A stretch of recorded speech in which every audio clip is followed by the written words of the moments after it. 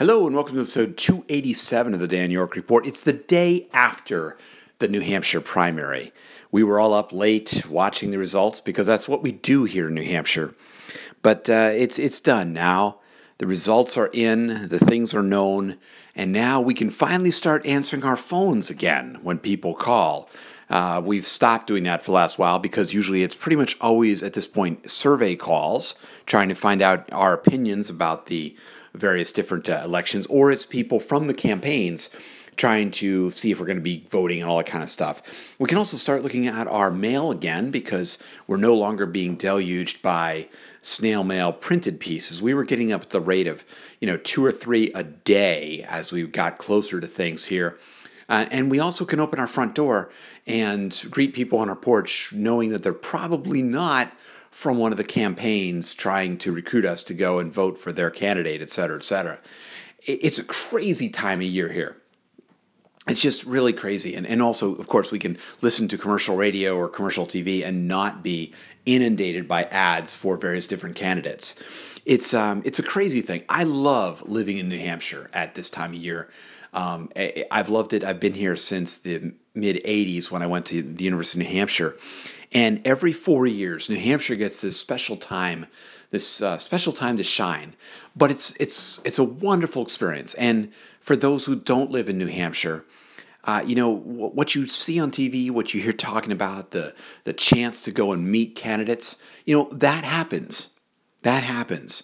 Just this past weekend, in the final weekend before the primary, we had people all over the place, even out here in Keene and the far west side of New Hampshire, over by the Vermont border. We had former President Bill Clinton was in town, stumping for Hillary. We had Ted Cruz was holding court at a Mexican restaurant on the main plaza here in Keene. We had Carly Fiorina at another event that was going on. And the week before that brought a big major event from Bernie Sanders. And Donald Trump was in town a little while before that.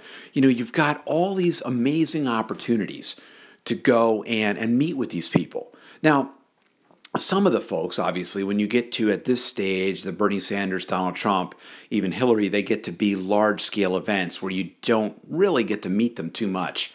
But, over the years, I've sat and had, I've had coffee or talked to people from there. I remember many years ago, sitting and talking to Al Gore over some punch at an event and meeting with people, understanding, talking to them, doing it.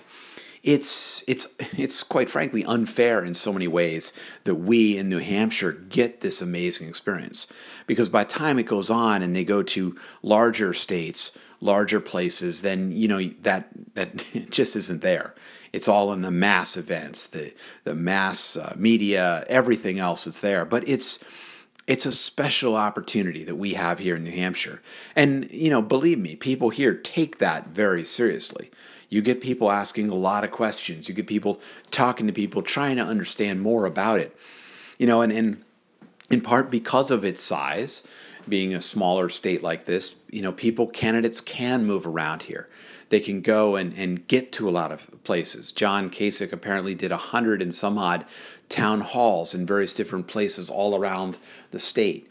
You've got that kind of capability to go and do politics on a smaller scale. It's there. And then we watch the returns because that's what we do when we're political junkies. We went and voted. My wife and I both went in the afternoon, and the polls had been very packed. There was a much higher turnout than has been for quite a while.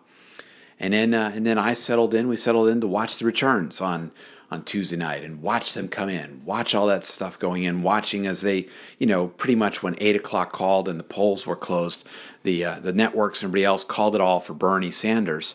But even as the night went on, you started to watch that to see what would the margin be.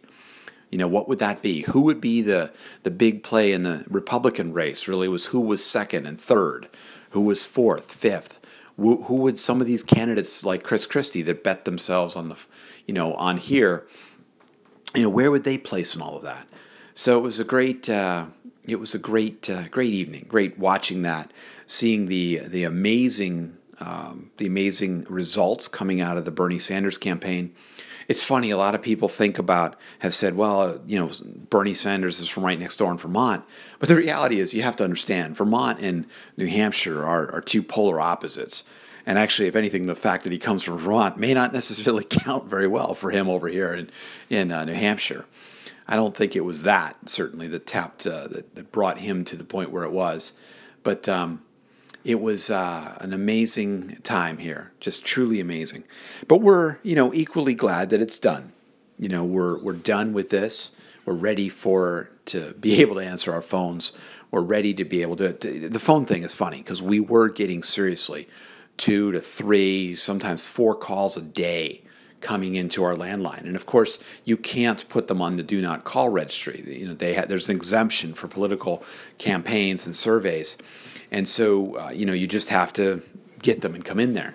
Now, of course, and we have chosen not to necessarily identify ourselves. So we've shot ourselves in the foot on that regard, because if we just said we were for some candidate or something, we'd get slotted into some database and they wouldn't keep bothering us. But we haven't necessarily gone and done that. Anyway, it's a great time. Now the candidates have gone on. They're moving already into South Carolina, Nevada, moving on to the other states, and they'll leave us alone now until the fall, when the general campaign will start to heat back up, and then we'll start to see some of them back around saying, oh yeah, New Hampshire, you're our friend, we love you here, all that kind of stuff. But in the meantime, we treasure our little moment in the sun, get our chance to go and meet these candidates, talk to them, do all this, and then we get to watch them leave and go back to having a little bit less presence around that. So it's a great time. If you ever get a chance to be in New Hampshire for primary season, it's a good time to be here. The next one, of course, will be in 4 years from now. So we'll be looking at February 2020 and the run-up to that from the fall of 2019 into the beginning of 2020 will be the next time where we'll get this spotlight, where we'll get this attention, where all this will happen yet again. So amazing times, and now we're glad they're gone. That's all for now. Comments are welcome at soundcloud.com/DanYork or anywhere this gets posted. And we look forward to seeing what else goes on with the rest of this race. You can also find more of my audio and writing at danyork.me. Thanks for listening. Bye for now.